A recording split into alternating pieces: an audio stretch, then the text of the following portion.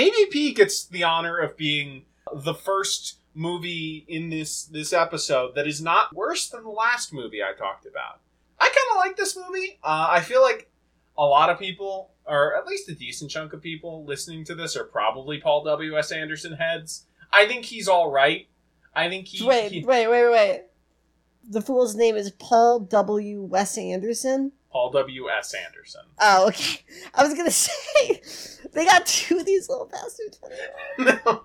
What does the W and S stand for in his name? Wes Anderson. The W stands for William Scott. No, I think the W stands for Wet and the S stands for Sanderson. Sanderson Anderson. No, it's Wes Anderson. That's a joke that would work a lot better on paper. I'm sure. The thing, my thing about Paul W.S. I wish we wrote this podcast. Like a novel or a comic book.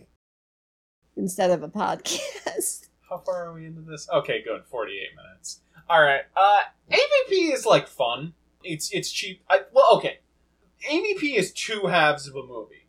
The setup, introducing one half is Alien and one half is Predator. Yeah. Well, yeah, the setup, introducing and setting up the event, the aliens and Predator fighting, and then the remaining 45 minutes, where the Predator teams up with the only surviving member of the team, who is a black woman who's also supposed to be a Helen Ripley analog, team up against the big army of evil horde of xenomorphs, and it's pretty good. The setup for this movie is, like, I have watched this, like, 2 or 3 times.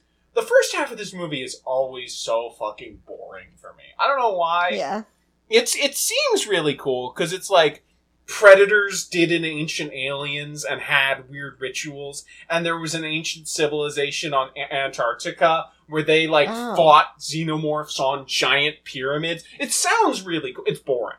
It's boring and overwhelming. Our Antarctica? Yes, our Antarctica. It was less. He's it was not more a fucking alien then. He's from here. He's not an alien. Well, no, they colonized here. That's the implication. I don't care. We didn't start here. We fucking were bugs on a meteor. Like, that's not an alien. They left. Is also the thing. They've been gone for.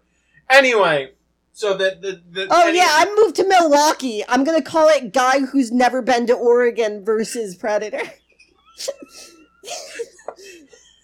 Yeah, I was born in Portland, but I moved to Milwaukee when I was 15. Like, shut up. Anyway, the first half of the movie is most of the cast dying or just getting set up in traps, and then the xenomorphs come out. But I will say, like, the part of the movie that is just the alien and Predator fighting is pretty cool. It's pretty fun. There's like they use a lot of practical effects. There's like some pretty inventive like set pieces. Like, it's a good time. I would not recommend you watch this movie, but I would recommend you look up clips of the alien from this movie on YouTube. That's I think if you have an autistic loser in your life, just have him describe it to you for a couple minutes. Thanks. Love you. AVP Requiem is like maybe the biggest piece of shit of the early 2000s. It's terrible. It's got the gerund in the title, so yeah. It's directed by the brothers Strauss. Come on. Like the fairy tale guys? That's what they call themselves. The they brothers. Were like, they saw the Brothers Grimm and they were like, damn, they got it going on. Maybe if we call ourselves the Brothers Strauss, they'll think we're related. This movie is one of the ugly. Like, they cut the budget so hard on the lighting department. Like, at least a solid